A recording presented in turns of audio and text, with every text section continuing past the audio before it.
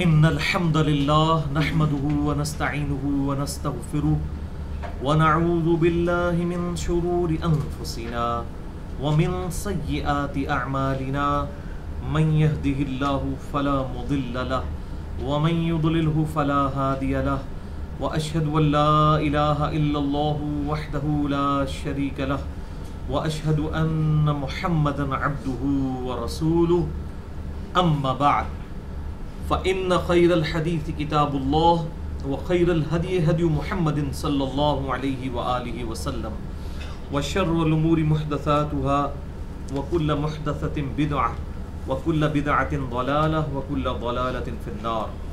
أعوذ بالله السميع العليم من الشيطان الرجيم من همزه ونفخه ونفثه. بسم الله الرحمن الرحيم.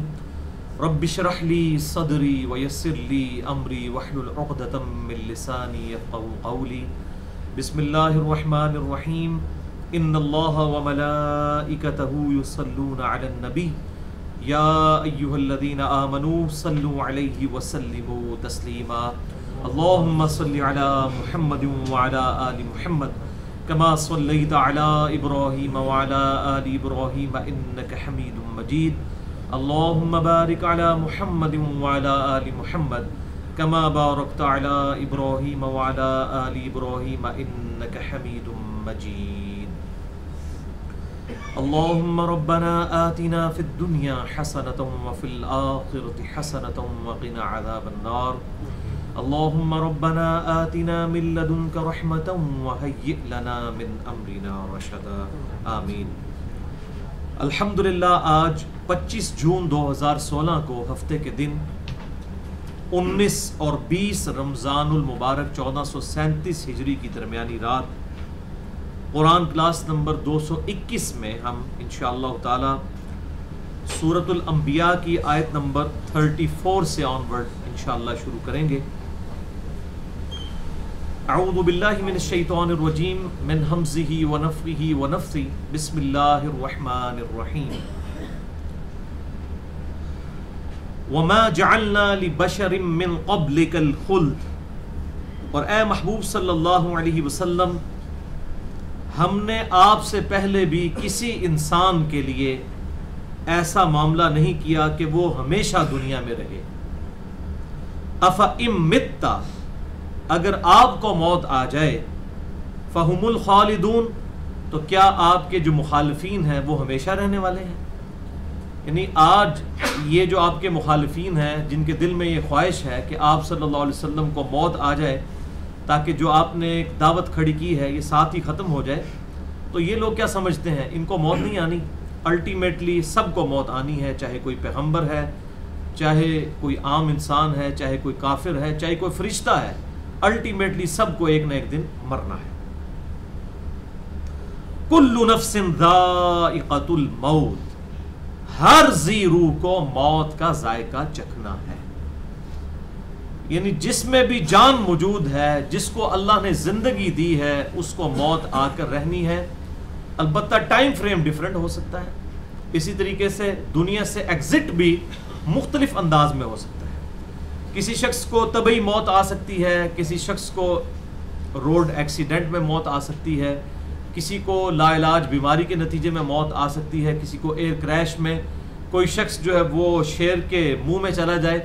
الٹیمیٹلی ہر انسان کو، ہر جن کو، ہر فرشتے کو ایک نہ ایک دن موت آنی ہے. کل نفس ذائقۃ الموت، ہر ذی روح نے موت کا ذائقہ چکھنا ہے.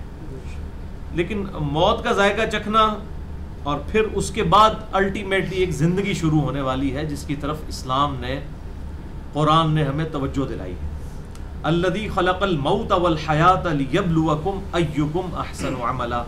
اللہ نے زندگی اور موت کا سلسلہ اس لیے پیدا فرمایا تاکہ تمہیں جانچے کہ تم میں سے کون اچھے اعمال کرتا ہے.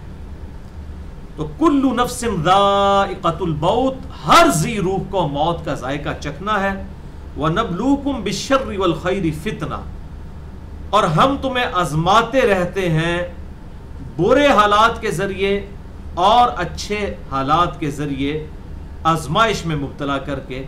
یعنی انسان کے اوپر جو اچھے حالات آتے ہیں، یہ برے حالات آتے ہیں، یہ اللہ تعالیٰ کی طرف سے آزمائش کے لیے ہے. کسی کو اللہ تعالیٰ دنیاوی طور پر دے کر آزماتا ہے، کسی سے لے کر آزماتا ہے۔ یہ نہ سمجھے کہ جس سے چھین لیا گیا اس کو آزمائش میں ڈالا گیا ہے، اس کے تو پھر بھی چانس ہے کہ کبھی وہ قسم پرسی کی حالت میں اپنے رب کی طرف رجوع کر لے، لیکن جسے بہت زیادہ ایکسیسو مال دے کر آزمایا گیا ہے اس کے چانس پھر کم ہو جاتے ہیں کہ وہ اللہ کی طرف رجوع کرے۔ تو اسی لیے آپ دیکھیں گے کہ جو مڈل کلاس کے لوگ ہیں، جو روکھی سوکھی کھا کے 2 وقت کا اپنا گزارا کر رہے ہیں، وہ اللہ کی طرف بھی متوجہ ہوتے ہیں، لیکن جو بہت ایلیٹ کلاس میں چلے جاتے ہیں ان میں سے فریکشن آف پیپل ہوتے ہیں جو گاڈ کو رسپانس کرتے ہیں، گاڈ کو کیجول لیتے ہیں۔ تو یہ اللہ تعالیٰ نے دنیا میں اچھے اور برے حالات رکھ کر انسان کو آزمایا ہے، چاہے انسان پر تکالیف جو آتی ہیں، چاہے انسان کو دکھ درد اور رنج پہنچتا ہے، چاہے اللہ تعالیٰ اس سے کوئی نعمت چھین لیتا ہے یا اس سے کوئی ایکسیسو نعمت عطا فرما دیتا ہے، یہ تمام کے تمام حالات جو ہیں وہ آزمائش کے لیے۔ وَإِلَيْنَا تُرْجَعُونَ، اور آخر کار تمہیں لوٹ کر ہمارے پاس ہی آنا ہے۔ یہ ہے سب سے بڑی تلوار جو ایک زندہ روح کے اوپر لٹک رہی ہے۔ اگر کسی شخص کو موت نہ آنی ہو تو وہ پھر شخص اپنی مرضی کی زندگی گزار سکتا ہے۔ انسانیت کا سب سے بڑا مسئلہ موت ہے۔ یہ ایک لٹکتی ہوئی تلوار ہے کہ جو انسان کو مجبور کرتی ہے کہ وہ گاڈ کی طرف جائے۔ ادروائز اگر موت نہ ہوتی نا تو اللہ تعالیٰ کو کوئی بھی رسپانس نہ کرتا۔ یہ موت کی تھریٹ ہے اور دھمکی ہے جس کی وجہ سے انسان ہر وقت ڈرتا رہتا ہے کہ مرنے کے بعد کیا ہوگا۔ وہ ہستی جس نے میری مرضی کے بغیر مجھے کریشن ایکس نہیلو کیا ہے، عدم محض سے وجود بخشا ہے، وہ میرے ساتھ کچھ بھی کرنے پر قادر ہے۔ اور اگر ونس وہی میرے لیے کوئی ڈیسیژن کر لیتا ہے، پھر زمین و آسمان کی ساری مخلوقات مل کے مجھے اس کے چنگل سے، اس کے عذاب سے چھڑا نہیں سکتی۔ یہ سب سے بڑی تھریٹ ہے موت۔ موت کا راگ الاپنے کی ضرورت ہے میرے بھائیوں۔ گلیوں میں کھڑے ہو کر، چوراہوں پر کھڑے ہو کر، چھتوں کی بلڈنگز کی چھتوں پر چڑھ کر، میناروں پر کھڑے ہو کر، میڈیا کے ذریعے، پرنٹ میڈیا کے ذریعے اور اسی طریقے سے سوشل میڈیا کے ذریعے اصل چیز جو راگ الاپنے والا ہے وہ ہے موت کے لوگوں تمہیں مرنا ہے۔ جب انسان اس کے اوپر غور و تفکر کرے گا پھر اس کو پتہ چلے گا کہ جس ہستی نے میری مرضی کے بغیر مجھے پیدا کر دیا وہ میرے ساتھ کچھ بھی کر سکتا ہے۔ اور اسی چیز کی دھمکی یہاں پر بھی ہے۔ اللہ تعالیٰ فرما رہا ہے کل نفس ذائقۃ الموت، ہر ذی روح کو موت کا ذائقہ چکھنا ہے۔ وَنَبْلُوكُمْ بِالشَّرِّ وَالْخَيْرِ فِتْنَةً، اور تمہیں ہم آزماتے رہتے ہیں شر کے ذریعے، برے حالات کے ذریعے، والخیر فتنہ، اور اچھے حالات کے ذریعے، یہ بھی آزمائش ہے۔ فتنہ عربی میں کہتے ہیں آزمائش کو۔ وَإِلَيْنَا تُرْجَعُونَ، اور تمہیں لوٹ کر ہماری طرف ہی آنا ہے۔ یہ سب سے بڑا مسئلہ ہے کہ لوٹ کے اللہ کی طرف جانا ہے۔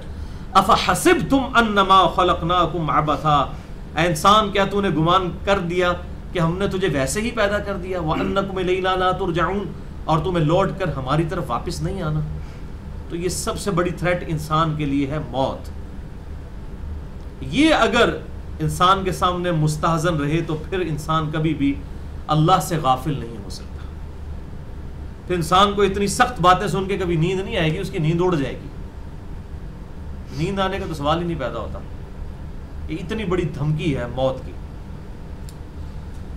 وَإِذَا رَآكَ الَّذِينَ كَفَرُوا، اور اے محبوب صلی اللہ علیہ وسلم جب آپ کو دیکھتے ہیں وہ لوگ جنہوں نے کفر اختیار کیا ہے، إِن يَتَّخِذُونَكَ إِلَّا هُزُوًا، تو وہ بس صرف آپ سے تمسخر کرنے کے لیے ہی آپ کی طرف دیکھتے ہیں، یعنی بجائے حق بات قبول کرنے کے آپ کا مذاق اڑاتے ہیں اور کہتے ہیں أَهَذَا الَّذِي يَذْكُرُ آلِهَتَكُمْ، کیا یہ وہ شخص ہے جو تمہارے بتوں کا ذکر، تمہارے آلہہ کا، جھوٹے خداؤں کا ذکر بڑی برائی کے ساتھ کرتا ہے؟ یہ ہے وہ بد مزاج شخص جو ہمارے بزرگوں کو گالیاں نکالتا ہے۔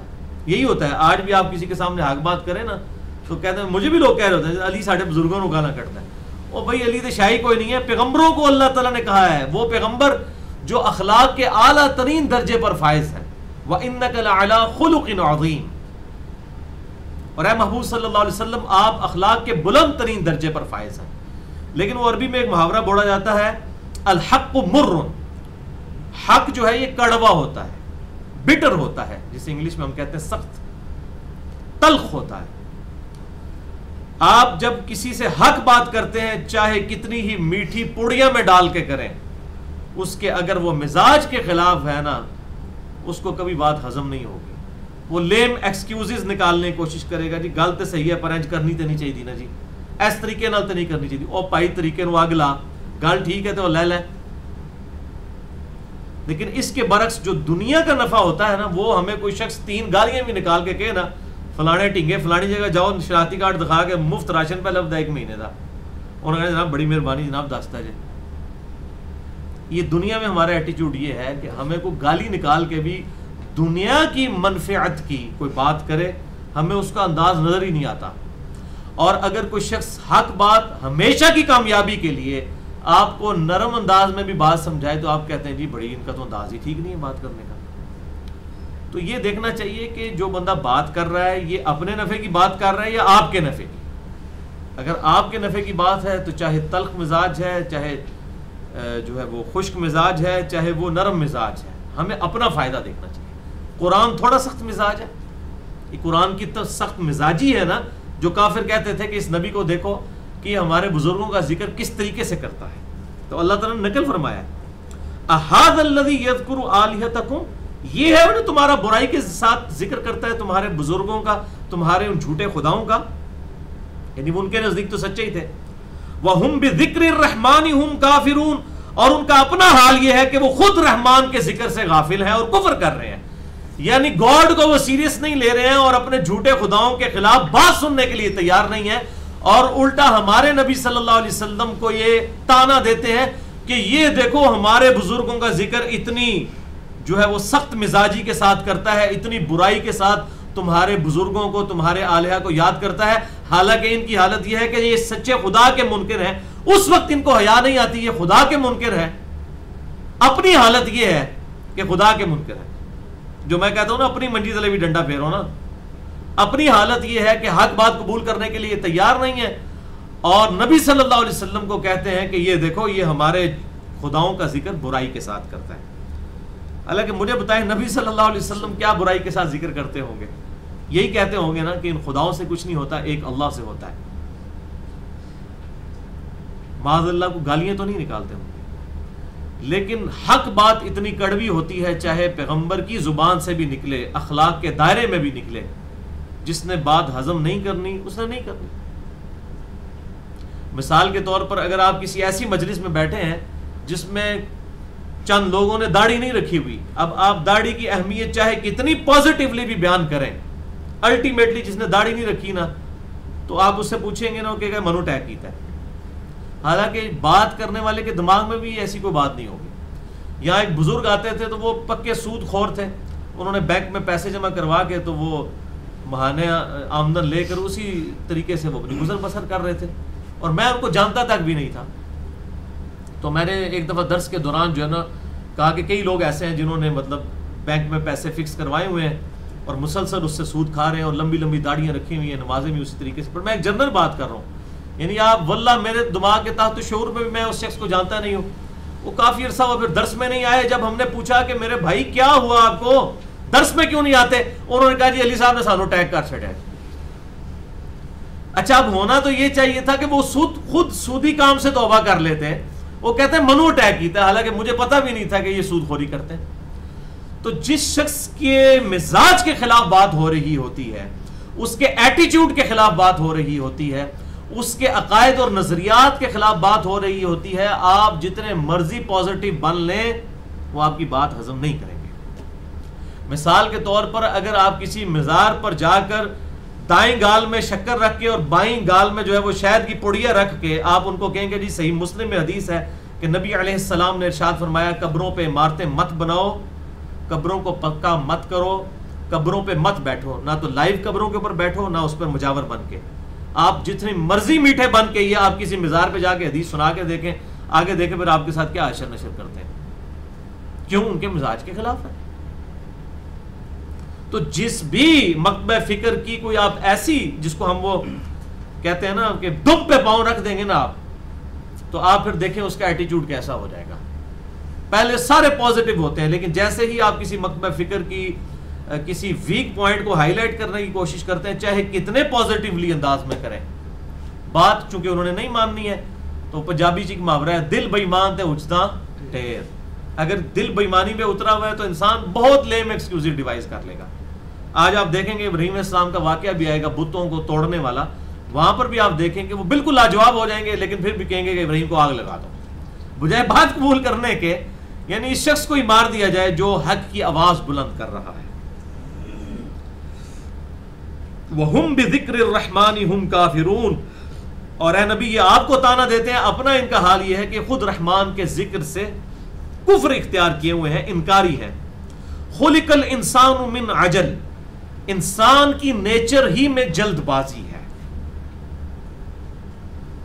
یعنی وہ نبی صلی اللہ علیہ وسلم سے یہ کہتے تھے کہ آپ ہمیں یہ دھمکیاں دے رہے ہیں کہ اگر مجھ پر ایمان نہیں لاؤ گے تو جیسا کہ اگلے انبیاء کے نہ ماننے والوں پر عذاب آیا اور قومیں ہلاک کر دی گئیں سوائے اہل ایمان کے جو چند تھے، تو تم پر بھی عذاب آ جائے گا، تو لے کر آؤ عذاب کی طرح.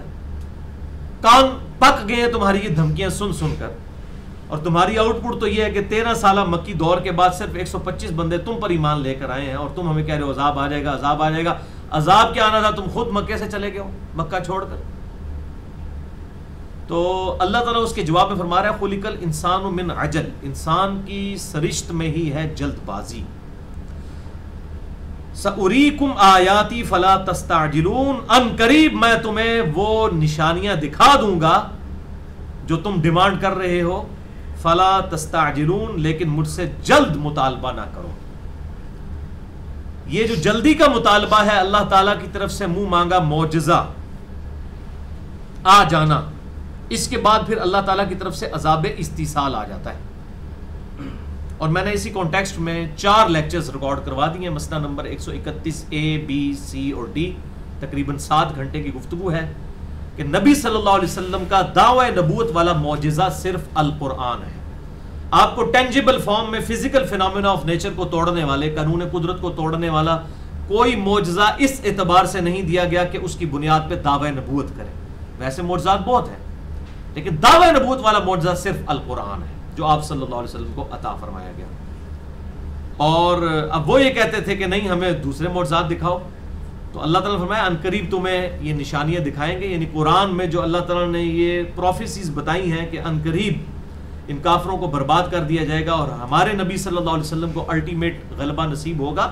اب دیکھو ان قریب آنے والی ہیں. اور پھر پہلی قسط آ گئی غزوہ بدر کی شکل میں، سورۃ الانفال کے اندر، سورہ التوبہ کے اندر پھر اس کی ڈیٹیل آتی ہے کہ تم عذاب ڈیمانڈ کرتے تھے، غزوہ بدر کی شکل میں پہلی عذاب کی قسط وصول کرو، جس میں 70 سردار ان کے قتل ہو گئے. تو یہ اللہ تعالیٰ کی طرف سے عذاب استیصال جو ہے، ختم کر دینے والا عذاب، جو اگلے انبیاء کی قوموں پر اللہ تعالیٰ کی طرف سے چنگھاڑ کی شکل میں، پانی میں غرق کرنے کی شکل میں اور پتھروں کی بارش کی شکل میں آتا تھا، ہمارے نبی صلی اللہ علیہ وسلم کے کیس میں وہ عذاب اللہ تعالیٰ نے قتال کے ذریعے صحابہ کرام علیہم رضوان کے ذریعے مسلط کر دیا کافروں کے اوپر. یہ ہمارے محبوب صلی اللہ علیہ وسلم کی خوبی ہے. اسی طریقے سے اگلے نبیوں کے معجزات دعوی نبوت والے ٹینجیبل فارم میں فزیکل فینومینا آف نیچر کو، قانون قدرت کو توڑنے والے ہوتے تھے. موسیٰ علیہ السلام کا عصا کو اژدہا میں بدل دینا، عیسیٰ علیہ السلام کا مردوں کو زندہ کرنا. لیکن ہمارے نبی صلی اللہ علیہ وسلم کا معجزہ ہے القرآن. چونکہ آپ کی نبوت قیامت تک کے لیے ہے، لہٰذا آپ کو وہ معجزہ دیا گیا جو قیامت تک قائم رہے. آج موسیٰ علیہ السلام کا عصا کسی کے ہاتھ میں آ بھی جائے، وہ دوبارہ اژدہا نہیں بن سکتا. وہ موسیٰ کے ہاتھ میں ہی معجزہ تھا. چاہے وہ اسے آپ امام کعبہ کے ہاتھ میں دے دیں، یا ویٹیکن سٹی میں بیٹھے ہوئے پوپ کے ہاتھ میں دے دیں، یا یروشلم میں بیٹھے ہوئے کسی یہودی عالم کے ہاتھ میں دے دیں، وہ اژدہا دوبارہ نہیں بن سکتا. عیسیٰ علیہ السلام کے مردوں کو زندہ کرنے کی ویڈیو آج کوئی دکھا نہیں سکتا. لیکن ہمارے محبوب صلی اللہ علیہ وسلم کا معجزہ القرآن قیامت تک کے لیے الحمدللہ معجزہ ہے. اس وقت شاعری عروج پر تھی، شعراء نے اپنے کلام پھاڑ دیے اس کلام کو سن کے. آج سائنٹیفک فیلڈ میں انسان اپنے ایپیکس کو پہنچ چکا ہے، اور قرآن کی کوئی ایک آیت بھی ایسی نہیں ہے جو اسٹیبلش سائنس کے خلاف ہو. ہائپوتھیسز، یہ تھیوریز کی بات نہیں ہو رہی، اسٹیبلش سائنس کے. بہرحال اس پہ میں نے الگ سے ایک لیکچر دیا ہے. مسئلہ نمبر 85، قتال اور قرآن، ہمارے محبوب صلی اللہ علیہ وسلم کی 2 خصوصیات. یعنی ہمارے محبوب صلی اللہ علیہ وسلم کہ کیس میں عذاب استیصال قتال کی شکل میں مسلط ہوا، اور ہمارے محبوب صلی اللہ علیہ وسلم کا معجزہ قرآن ہے۔ قتال اور قرآن ہمارے محبوب صلی اللہ علیہ وسلم کی دو خصوصیات۔ مسئلہ نمبر 85 اہل سنت پاک.com پر۔ وَيَقُولُونَ مَتَى هَذَا الْوَعْدُ إِن كُنتُمْ صَادِقِينَ، اور یہ کہتے ہیں کہ کب وہ وعدہ پورا ہوگا جو تم ہمیں دیتے ہو اے نبی صلی اللہ علیہ وسلم اگر سچے ہو، یعنی قیامت کا دن کب آئے گا؟ تو بخاری اور مسلم کی متفق علیہ حدیث ہے کہ آپ صلی اللہ علیہ وسلم نے فرمایا کہ جس کا مفہوم کچھ اس طرح ہے کہ جو شخص مر گیا اس کی قیامت قائم ہوگی، یعنی مرتے ہی قیامت کی منزلیں سٹارٹ ہو جائیں گی۔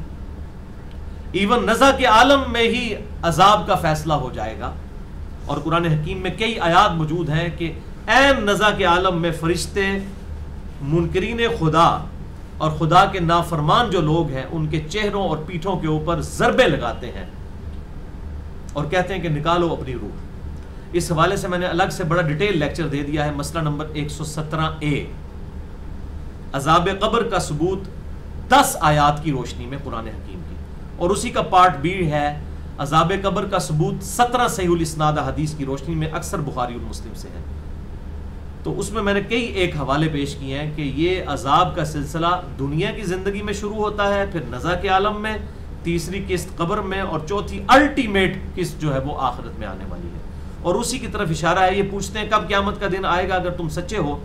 لو يعلم الذين كفروا حين لا يكفون عن وجوههم النار ولا عن ظهورهم، کاش یہ کافر، یہ اللہ کے نافرمان جان لیتے اس وقت کو کہ جب یہ نہ روک سکیں گے اپنے چہروں کو آگ کے عذاب سے، ولا عن ظہورہم، اور نہ ہی اپنی پیٹھوں کو روک سکیں گے آگ کے عذاب سے، ولا ہم ینصرون، اور نہ ہی ان کی کوئی مدد کر سکے گا۔ یعنی اللہ تعالیٰ ماتا ہے یہ جو اتنی دھمکی کے ساتھ ہمارے نبی کو کہتے ہو نا، لے آؤ عذاب، لے آؤ، دیکھی جائے گی، تو جب آ گیا نا اس ٹائم کھنگڑ نہیں دینا تو کسی نے۔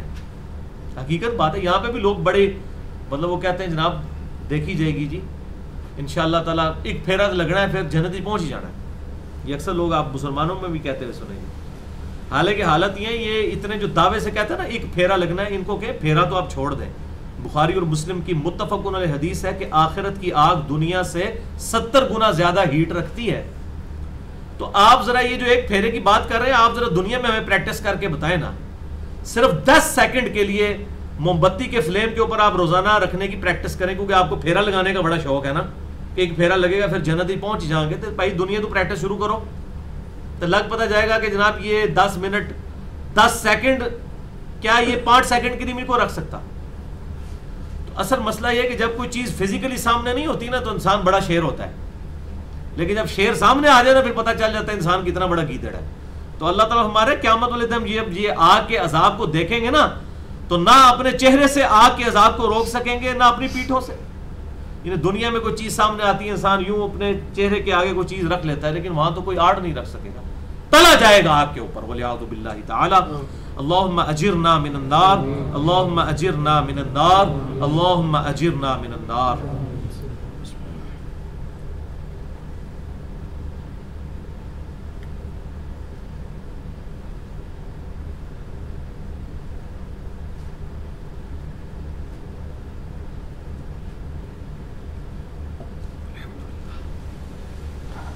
بل تأتیہم بغتتاً، بلکہ وہ قیامت تو اچانک آ جائے گی ان پر، چاہے وہ موت ہو، کیونکہ موت کے بعد بھی قیامت کا معاملہ شروع ہو گیا۔ انسان ایک انڈیویجول کی قیامت تو موت کے ساتھ ہی شروع ہوگی، تو اچانک آ جائے گی ان پر موت یا قیامت۔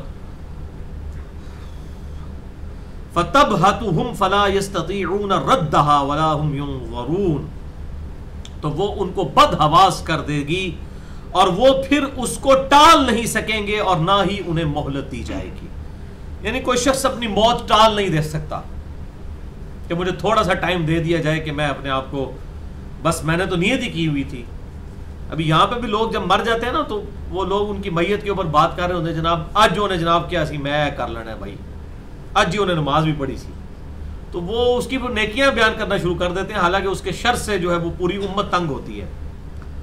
تو وہ اس کے بعد ان کو وہ چھوٹی چھوٹی چیزیں یاد آنا شروع ہو جاتی ہیں، تو میرے بھائی یہ اتنا سیدھا معاملہ نہیں ہے. وَلَا تَمُوتُنَّ إِلَّا وَأَنْتُمْ مُسْلِمُونَ, دیکھنا تمہیں موت نہ ہے مگر اس حال میں کہ اللہ کے تابع فرمان ورنہ ہر وقت اللہ تعالیٰ کا انسان تابع فرمان رہے گا تو تب اسی زندگی سے ہی اچکا جانا ہے نا. یہ تو نہیں ہونا کہ سیدنا ملک الموت اسرائیل علیہ السلام نے آ کے انسان کو کوئی پہلے ایک سال پہلے کوئی خط پھینک دینا ہے کہ جناب تیاری کر لو 1 سال رہ گیا جاؤ. اس طرح تو نہیں ہونا. اللہ تعالیٰ کے ساتھ تو کسی کی کوئی رشتہ داری نہیں ہے, جس وقت چاہے جس کو اٹھا لے. تو یہ اللہ تعالیٰ ہمارے اچانک آ جائے گی اور یہ بد حواس ہو جائیں گے. فلا یستطیعون ردھا, تو کسی کی طاقت نہیں ہوگی اپنی موت کو ٹالنے کی. ولا هم ينظرون, نہ کسی کو مہلت دی جائے گی. وَلَقَدِ اسْتُهْزِئَ بِرُسُلٍ مِّن قَبْلِكَ, اور اے محبوب صلی اللہ علیہ وسلم بے شک آپ سے پہلے بھی رسولوں کا مذاق اڑایا گیا. فَحَاقَ بِالَّذِينَ سَخِرُوا مِنْهُمْ مَا كَانُوا بِهِ يَسْتَهْزِئُونَ, تو پھر اسی عذاب نے آ گھیرا ان کو جس کا وہ مذاق اڑایا کرتے تھے. تو یہ آج مشرکین عرب جس عذاب کی ڈیمانڈ کر رہے ہیں اور آپ کا مذاق اڑا رہے ہیں, یہ مذاق اڑا رہے ہیں, یہی عذاب ان کا مذاق اڑائے گا. اور وہی ہوا غزوہ بدر کے اندر, وہ بڑے بڑے سردار جن میں اتنا تکبر تھا وہ آپ صلی اللہ علیہ وسلم کے مقابلے پر آئے تو اللہ تعالیٰ نے ان کو ذلیل و خوار کر دیا, اور بقول ان کو غلاموں کے ذریعے موت آئی. یعنی ابو جہل کا جب سر اتارنے لگے سیدنا ابن مسعود رضی اللہ تعالیٰ عنہ, تو اس نے کہا ہائے افسوس کہ ایک غلام زادہ جو ہے اس کے ہاتھوں میری موت ہو رہی ہے. اور پھر اس نے پوچھا کہ بتاؤ کہ آج جیت کس کی ہوئی ہے, تو ابن مسعود نے کہا کہ جیت اللہ کے نبی صلی اللہ علیہ وسلم کی ہوئی ہے. اور پھر ابن مسعود جب اس کے سینے پر چڑھے تو وہاں بھی اس کا تکبر نہیں ختم ہوا. اس نے کہا تم تو بہت ہی عظیم سواری پر آج سوار ہوئے ہو, اور میری گردن کو ذرا نیچے سے کاٹنا تاکہ پتہ چلے کسی سردار کی گردن ہے. آپ دیکھیں تکبر کتنی بری چیز ہے, انسان کی موت کے وقت تک اس کے ساتھ جاتا ہے. تو اللہ تعالیٰ فرماتا ہے کہ جس عذاب کا یہ مذاق اڑایا کرتے تھے اسی نے ان کو آ گھیرا. قُلْ مَنْ يَكْلَؤُكُمْ بِاللَّيْلِ وَالنَّهَارِ, اے نبی صلی اللہ علیہ وسلم تم فرماؤ کہ اے منکرو, کون ہے جو اللہ کے مقابلے پر تمہاری نگہبانی کر سکتا ہے رات کے وقت اور دن کے وقت, من الرحمن, رحمان کے مقابلے پر. بل ہم عن ذکر ربہم معرضون, بلکہ وہ تو اپنے رب کے ذکر اس کی یاد سے غافل ہو چکے ہیں, اعراض کرنے والے ہیں. یعنی اللہ تعالیٰ سے کون حفاظت کر سکتا ہے؟ اگر اللہ تعالیٰ کسی کے لیے ڈیسیژن کر لے, اللہ کو تو عذاب بھیجنے کی ضرورت ہی نہیں میرے بھائیوں. یہ انسان کے جسم کے اندر جتنی خطرناک ٹریفک چل رہی ہے نا, اس میں کوئی بھی چیز ڈسٹرب ہو جائے نا تو زمین و اسمان کی ساری مخلوقات مل کے انسان کی وہ ٹریفک کو بحال نہیں کر سکتی. ہم تو دنیا میں سڑک کراس کرتے ہوئے بڑی احتیاط کرتے ہیں کہیں سے گاڑی نہ آ کے ٹھوک دے, اور یہ اتنی خطرناک ٹریفک جو انسان کے اندر چل رہی ہے, 1,00,000 دفعہ روزانہ دل کا دھڑکنا, یہ ہماری مرضی سے دھڑک رہا ہے, انسان سوچ بھی نہیں سکتا. 25 دفعہ ڈیلیسس کرتے ہیں گردے روزانہ ہمارا. ایک ڈیلیسس کی قیمت مارکیٹ کے اندر 5 سے 7 ہزار روپے ہے. 25 مرتبہ 1.25 لاکھ 1.5 لاکھ کا کام کر رہے ہیں یہ گردے ہمارے روزانہ. یہ فیل ہو جائے کوئی چلا سکتا ہے؟ سوچ بھی سکتا ہے؟ 23,000 دفعہ سانس اندر کرتے ہیں ہمارے پھیپڑے روزانہ, 23,000 دفعہ سانس باہر کرتے ہیں. زمین و آسمان کی مخلوقات مل کے ہمارے پھیپڑے نہیں چلا سکتی, تو پھر انسان کو تکبر کس چیز کے؟ اللہ تعالیٰ فرماتا ہے رحمان کے مقابلے پہ کون تمہاری حفاظت کر سکتا ہے؟ اگر رحمان ڈیسیژن کر لے کہ تمہیں تباہ و برباد کرنا ہے, ایک وائرس پوری انسانیت کو ختم کر دینے کے لیے کافی.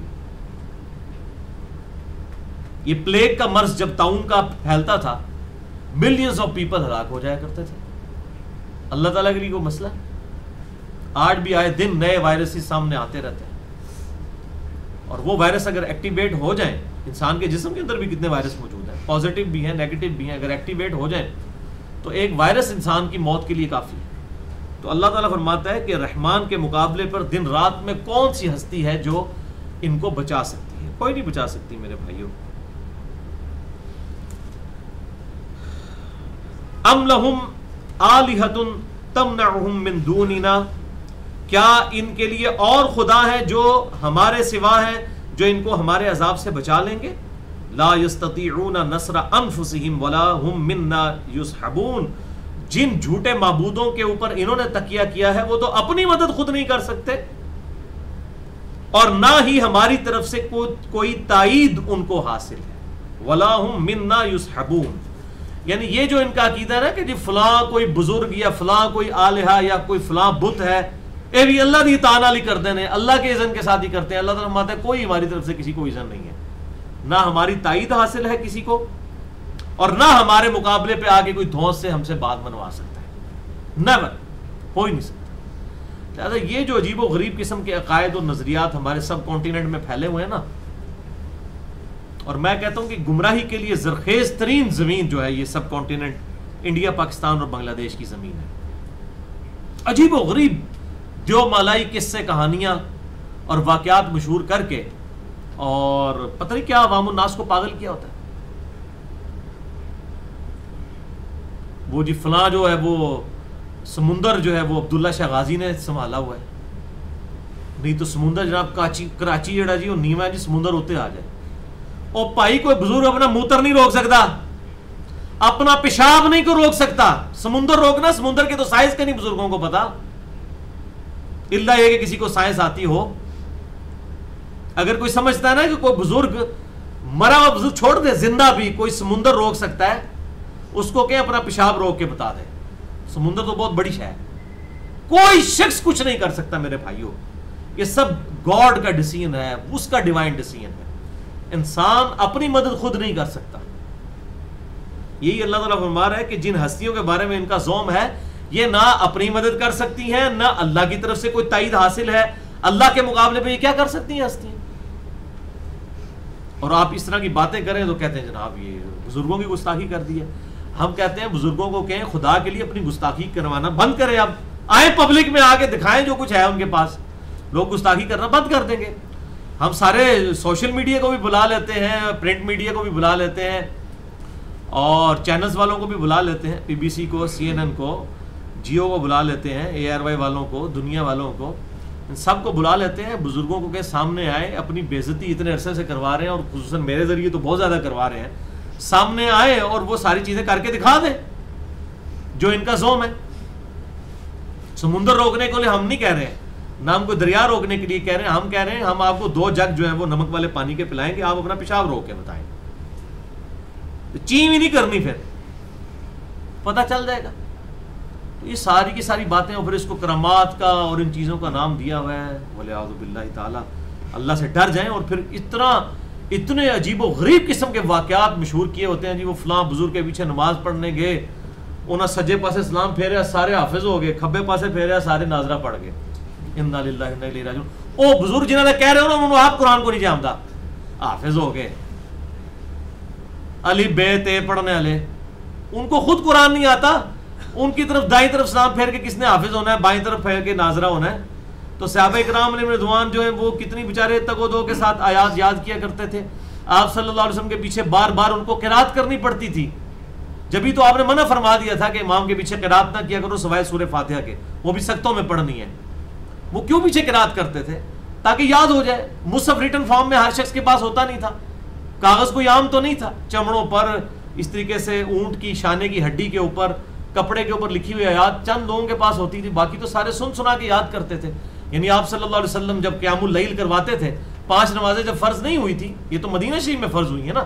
مکے میں 13 سالہ مکی دور کے اندر صرف قیام اللیل تھا، رات کی نماز ہوتی تھی، نوافل ہوتے تھے. آپ صلی اللہ علیہ وسلم پڑھتے تھے، صحابہ آپ کے پیچھے پڑھتے تھے.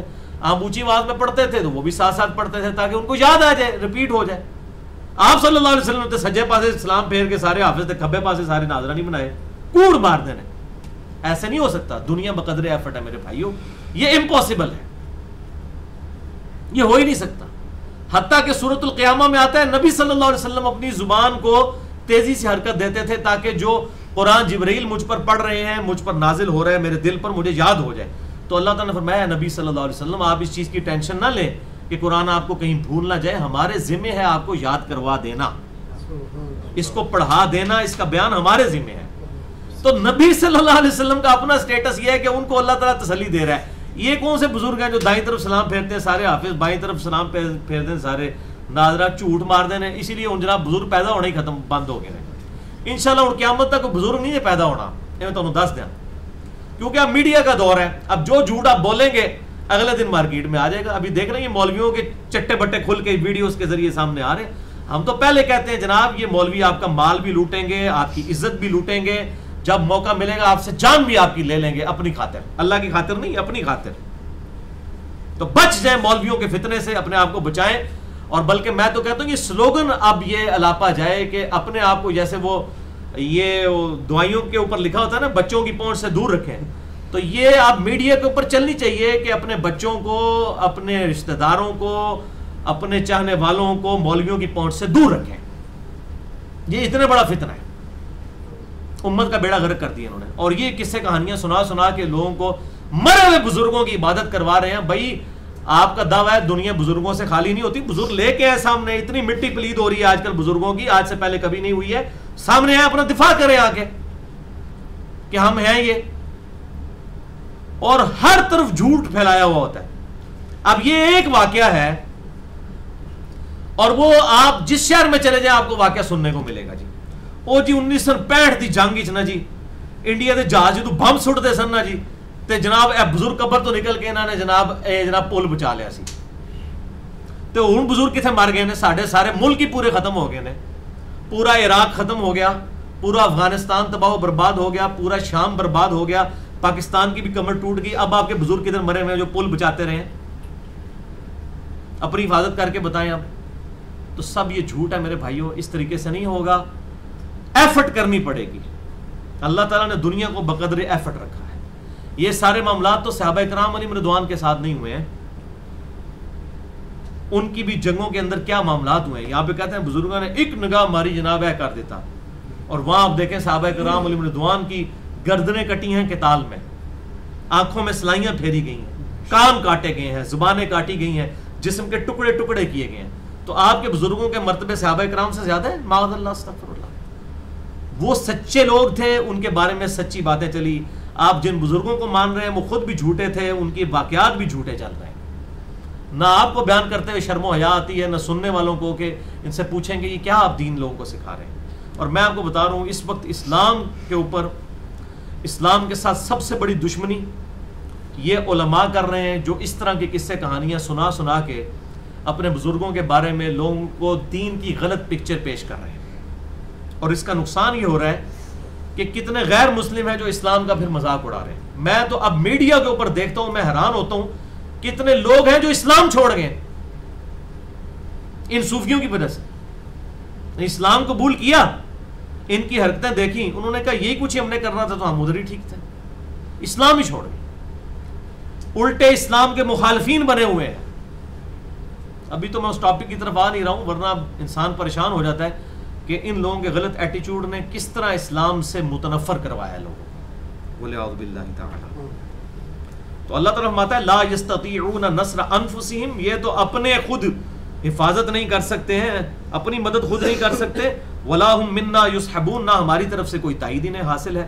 بل متعنا هؤلاء وآباؤهم حتی، بلکہ ہم نے ہی ان کو عیش و عشرت کے لیے اس دنیا کی زندگی میں سامان دیا اور ان کے آباء و اجداد کو، حتی طال علیہم العمر، یہاں تک کہ جب ان پر عیاشی کرتے ہوئے ایک لمبا عرصہ گزر گیا تو پھر یہ ان کی حالت ہو گئی، یعنی اللہ تعالیٰ کی ناشکری کرنا شروع ہو گئے.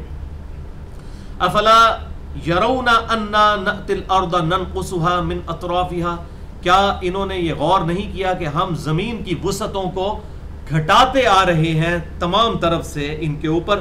افہم الغالبون، تو کیا وہ غالب آئیں گے ہماری تقدیر کے اوپر؟ نہیں.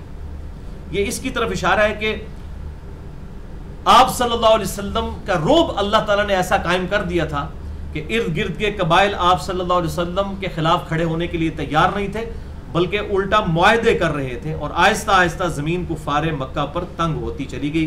الٹیمیٹلی اللہ تعالیٰ نے فتح مکہ کی شکل میں مسلمانوں کو فتح دی، اور اس کے بعد اسی سال ہی غزوہ حنین ہوا، اور پورے عرب کے آپ سمجھ لیں جزیرے کے اوپر مسلمانوں کی دھاک بیٹھ گئی.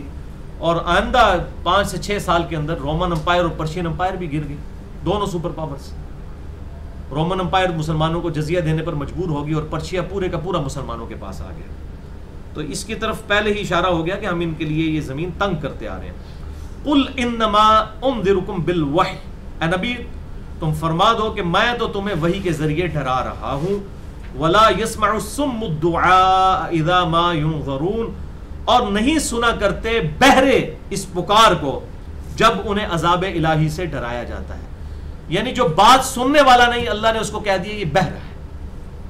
فزیکلی بہرا نہیں ہے، یہ اسی طریقے سے ہے جیسا سوئے ہوئے شخص کو تو آپ جگا سکتے ہیں، لیکن جو شخص مکرا بن کے لیٹا ہوا ہے، اٹھنے کی نیت نہیں ہے، اب وہ جاگ تو پہلے ہی رہے، اس کی اٹھنے کی نیت ہی نہیں ہے فجر کے وقت، آپ لاکھ اس کو ہلاتے جائیں وہ کبھی نہیں اٹھے گا، وہ پہلے ہی جاگ رہا ہے.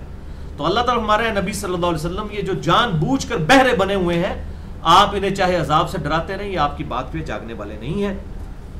وَلَئِن مَسَّتْهُمْ نَفْحَةٌ مِّنْ عَذَابِ رَبِّكَ، اور اگر تمہارے رب کے عذاب کا ایک ہی جھونکا انہیں چھو جائے، لَيَقُولُنَّ يَا وَيْلَنَا إِنَّا كُنَّا ظَالِمِينَ، تو یہ ضرور کہنا شروع کر دیں گے ہائے افسوس، ہم ہی ظالم تھے، ہم ہی ظالم تھے. یعنی ایک پھیرا لگے ایڈا کہنا نا، ایک پھیرا لگے گا دوزخ دا، پھر تو جنت ٹر جانا. اللہ ہمارا ایک پھیرا لگیا نا انہاں نو، لگ پتا جانا ہے انہاں نو ایک پھیرے سے. وَنَضَعُ الْمَوَازِينَ الْقِسْطَ لِيَوْمِ الْقِيَامَةِ، اور ہم رکھ دیں گے صحیح تولنے والے ترازو قیامت کے دن. فَلَا تُظْلَمُ نَفْسٌ شَيْئًا، تو کسی جان پر کوئی ظلم نہیں ہوگا. وَإِن كَانَ مِثْقَالَ حَبَّةٍ مِّنْ خَرْدَلٍ آتَيْنَا بِهَا، اور اگر کسی نے رائی کے دانے کے برابر بھی کوئی عمل کیا ہوا نیک یا برا، ہم اس کی آنکھوں کے سامنے لا کر حاضر کر دیں گے. وَكَفَى بِنَا حَاسِبِينَ، اور ہم حساب لینے کو کافی ہیں. وَلَقَدْ آتَيْنَا مُوسَى وَهَارُونَ الْفُرْقَانَ وَضِيَاءً وَذِكْرًا لِلْمُتَّقِينَ، اور بے شک ہم نے موسیٰ علیہ السلام اور ہارون علیہ السلام کو حق اور باطل میں تمیز کرنے والی اور روشن چیز یعنی کتاب و ذکر اور نصیحت پرہیزگاروں کے لیے عطا فرمائی تھی، یعنی اولڈ ٹیسٹمنٹ تورات کی شکل میں. الذین یخشون ربہم بالغیب، وہ لوگ جو اپنے رب سے ڈرتے ہیں بغیر دیکھے. وہم من الساعۃ مشفقون، وہ ہر وقت قیامت سے ترساں رہتے ہیں. ان کے لیے ہے اصل میں نصیحت. یہاں تقوی کی ڈیفینیشن بھی آئی ہے، وَذِكْرَى لِلْمُتَّقِينَ، متقین کون ہیں؟ الَّذِينَ يَخْشَوْنَ رَبَّهُمْ بِالْغَيْبِ، جو اپنے رب سے ڈرتے ہیں بغیر دیکھے ہوئے. یعنی جنہوں نے ایک دفعہ انٹلیکچوئل ڈیسیژن کیا کہ ہماری مرضی کے بغیر جس نے ہمیں پیدا کر دیا وہ ہمارے ساتھ کچھ بھی کر سکتا ہے، وہ ہے اصل میں متقی. متقی سے مراد یہ نہیں ہے کہ داڑھی پگڑی نمازیں، نہیں، یہ بعد کی سٹیج ہے. اصل میں ڈر جانے والا وہ ہے جسے یہ بات سمجھ آ جائے کہ میری مرضی کے بغیر جس نے مجھے پیدا کر دیا وہ میرے ساتھ کچھ بھی کر سکتا ہے. وَهَذَا ذِكْرٌ مُبَارَكٌ أَنزَلْنَاهُ، اور یہ ہے مبارک ذکر اور نصیحت، یعنی قرآن کے بارے میں اب ذکر آ رہا ہے جو ہم نے نازل فرمایا ہے محبوب صلی اللہ علیہ وسلم آپ کی طرف. أَفَأَنْتُمْ لَهُ مُنْكِرُونَ، تو کیا تم اس کو ماننے سے انکار کرتے ہو اے کافرو؟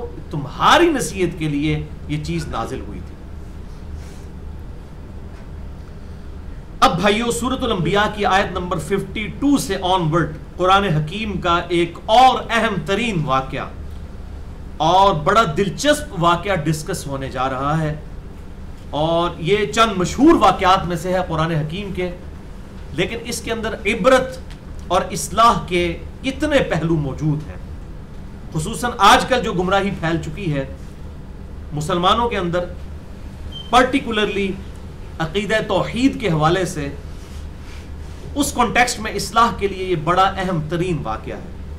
اور اس واقعے سے جو ساتھ ساتھ رہنمائی کے اصول ملیں گے میں چھوٹے چھوٹے ساتھ ساتھ بیان کرتا جاؤں گا. Universal truths. اعوذ باللہ من الشیطان الرجیم. وَلَقَدْ آتَيْنَا إِبْرَاهِيمَ رُشْدَهُ مِنْ قَبْلِ، اور بے شک ہم نے ابراہیم علیہ السلام کو آج سے بہت پہلے، آپ صلی اللہ علیہ وسلم کے مبارک زمانے سے بہت پہلے، تقریباً 3500 سال پہلے، رشد عطا فرمائی تھی، ہدایت عطا فرمائی تھی. ابراہیم علیہ السلام کو ہم نے بلٹ ان عقیدہ توحید ان کی جبلت میں پیشن کے ساتھ داخل کر دیا تھا. وَكُنَّا بِهِ عَالِمِينَ، اور ہم ان کو خوب جاننے والے تھے. یعنی ابراہیم علیہ السلام کی جو روح ہم نے پیدا کی تھی نا، ہم نے ہی پیدا کی تھی. اللہ تعالیٰ فرماتا ہے وہ ایسی زبردست نیچر والے انسان تھے کہ ان کی گھٹی کے اندر توحید جو ہے اللہ تعالیٰ نے رشد و ہدایت ڈال دی تھی. اور وہ توحید اس طرح جاگزی تھی ان کے سینے میں کہ وہ حق کا مقابلہ کرنے کے لیے کبھی نہیں گھبراتے تھے. حق کے مقابلے پر جو لوگ آتے تھے ان سے مقابلہ کرنے کے لیے کبھی نہیں گھبراتے تھے. اذ قال لابی، جب کہ انہوں نے اپنے باپ سے کہا، وقومہ، اور اپنی قوم سے. اب یہ ابی اور والد کا بھی بہت زیادہ جھگڑا پایا جاتا ہے، میں اس کو یہاں پہ سکپ کر رہا ہوں. بس ابی کا ترجمہ باپ ہی بنتا ہے، چاہے وہ چچا ہوں یا والد ہوں، اس سے قطع نظر. اصل میں جو ہے وہ اس سے مورل لیسن لینا ہے کہ حضرت ابراہیم علیہ السلام نے کس پیشن کے ساتھ حق کی آواز بلند کی. آج ہمیں بھی رول ماڈل کے طور پر ابراہیم علیہ السلام کو اڈاپٹ کرنا چاہیے. آپ کو حیرانگی ہوگی، قرآن حکیم میں اللہ تعالیٰ نے ہمیں تو فرمایا لقد کان لکم فی رسول اللہ اسوۃ حسنہ، اور بے شک محبوب صلی اللہ علیہ وسلم، رسول صلی اللہ علیہ وسلم کی زندگی میں تمہارے لیے بہترین نمونہ ہے. اور ہمارے محبوب صلی اللہ علیہ وسلم کو قرآن حکیم میں اللہ تعالیٰ نے فرمایا کہ ابراہیم کی زندگی میں آپ کے لیے نمونہ ہے. یعنی کوئی شخص جو ہے وہ دعوت دیتا ہوا تھک جائے اور اس کے مخالفین حق بات قبول نہ کریں، تو اس کی ڈھارس بنانے کے لیے اگر کوئی پرسنالٹی ہے رول ماڈل کے طور پر تو سیدنا ابراہیم علیہ السلام کی ہے. اور اللہ تعالیٰ نے سورہ النحل کے آخری رکوع میں فرمایا کہ ابراہیم علیہ السلام اکیلے ہی پوری امت تھے، اور اپنی ذات کے اندر پوری امت ہے. کوئی لوگ ان پر ایمان نہیں لے کے آئے سوائے ان کی بیوی بچوں کے اور ایک لوط علیہ السلام کے. کوانٹیٹیو وائز ان کو کوئی کامیابی حاصل نہیں ہوئی ہے، کیونکہ اللہ کے نزدیک کوانٹٹی ایتھینٹسٹی نہیں ہے، کوالٹی ایتھینٹسٹی ہے. بخاری اور مسلم کی متفق علیہ حدیث ہے، قیامت والے دن بعض انبیاء اس حال میں آئیں گے، کسی کے ساتھ 4 امتی، کسی کے ساتھ 3، کسی کے ساتھ 2، کسی کے ساتھ 1، کسی کے ساتھ 1 بھی نہیں ہوگا جو اس نبی پر ایمان لایا ہو. تو کیا وہ نبی ناکام ہو گئے؟ نہیں، وہ قومیں ناکام ہوئی، نبی تو کامیاب ہوئے. آج بھی آپ حق آواز بلند کریں، چاہے پوری دنیا مخالف ہو جائے، اکیلے امت بن کے کھڑے ہو جائے. تو سورۃ النحل کے آخری رکوع میں آیا تھا، اسی کانٹیکسٹ میں میں نے مسئلہ نمبر 125 ریکارڈ کروا دیا تھا. سورۃ النحل کے آخری رکوع کے کانٹیکسٹ میں ابراہیم علیہ السلام توحید کے امام کے طور پر کس طریقے سے وہ سامنے آئے اور انہوں نے کس پیشن کے ساتھ اپنے مخالفین کو للکارا. اذ قال لابیہ، جب انہوں نے اپنے باپ سے کہا، وقومہ، اور اپنی قوم سے، ما هذه التماثیل التي انتم لها عاکفون، یہ کیا مورتیاں بنائی ہوئی ہیں جن کی تم ہر وقت پوجا پاٹ کرتے رہتے ہو، ان کے اوپر اعتکاف اور دھیان رکھ کے مراقبہ کر کے ان بتوں کے اوپر بیٹھے رہتے ہو، یہ کیا چیزیں بنائی ہوئی ہیں؟ اب اس کے جواب میں کوئی علمی دلیل ہونی چاہیے تھی نا، کہ یہ ہمارے پاس سند ہے، دیکھو اللہ کی طرف سے کتاب نازل ہوئی ہے، اس میں یہ سند نازل ہوئی ہے. لیکن جب کتاب کی باتیں نہ ہوں، جب آپ کو قرآن حکیم سے حوالہ دیا جائے، صحیح بخاری اور صحیح مسلم سے حوالہ دیا جائے، اور آپ اس کے جواب میں یہ کہیں کہ ہمارے بزرگ بابے یہی کرتے آئے ہیں، یہ جواب آپ کو ملے اگر، تو پریشانی اور ٹینشن لینے کی ضرورت نہیں ہے. ہمارے جد امجد سیدنا ابراہیم علیہ السلام، جن کی ملت کی پیروی ہمیں حکم دیا گیا ہے، ان کو بھی یہی جواب ملا، اور وہ آپ دیکھ لیجیے. قالوا وجدنا آباءنا لها عابدین، انہوں نے کہا ہم نے تو اپنے آباء و اجداد، بزرگ بابوں کو ان بتوں کی عبادت کرتے ہوئے پایا ہے، اسی تو شروع تو انج کرنے ہیں، ہمارے بزرگ تو شروع سے یہ کرتے آ رہے ہیں، یہ آپ نے کون سی نئی بات نکال لی ہے؟ اب ابراہیم علیہ السلام نے بھی نا صحیح پیشن کے ساتھ بات کی. اب ہونا چاہیے تھا نا، اب اس کے جواب میں کیا ہونا چاہیے تھا؟ ان کو پازیٹیولی سمجھانا چاہیے تھا نا. ہمیں بھی لوگ کہتے ہیں جی آپ ذرا پازیٹیولی سمجھائیں، ہم کہتے ہیں ہم ابراہیمی ہیں.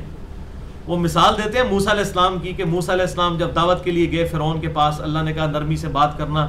آگے سے فرعون نے کہا کہ بتاؤ کہ ہمارے آباء و اجداد کا کیا بنے گا. پچھلی صورت میں ہم پڑھ چکے ہیں نا. تو حضرت موسیٰ علیہ السلام نے کہا کہ میرے رب کے پاس تمہارے آباء و اجداد کا علم ہے کہ ان کے ساتھ کیا ہو رہا ہوگا. یعنی اگر وہ یہ کہہ دیتے کہ وہ بھی گمراہی کی موت مر گئے ہیں، تو موسیٰ علیہ السلام کے ساتھ بھی وہ ایسا معاملہ کر دیتے کوئی. تو یہاں پر آپ دیکھ لیں کہ حضرت ابراہیم علیہ السلام، یہ امت ابراہیمی، یہ امت محمدیہ صلی اللہ علیہ وسلم ابراہیمی پیٹرن پہ ہے. یہاں کوئی کمپرومائز نہیں ہے اس حوالے سے. الحق مر، حق کڑوا ہے، سننے میں بھی اور سنانے میں بھی بڑا مشکل کام ہے. تو ہم ہیں ابراہیمی، ہمیں موسیٰ علیہ السلام کی مثال نہ دیں، ہم ابراہیمی، ہمیں ابراہیم کی مثال دیں. کہ ابراہیم علیہ السلام کو جب ان کے مخالفین نے کہا کہ ہم نے تو اپنے بزرگ بابوں کو بغیر رفع دین کے نماز پڑھتے ہوئے پایا ہے آج کے دور کے اعتبار سے، تو سانو بخاری مسلم تو حدیثاں پہ دسنا ہے آج کے دور کے اعتبار سے. بالکل سیم چیز ہے، انالوجی تو وہی بنے گی نا.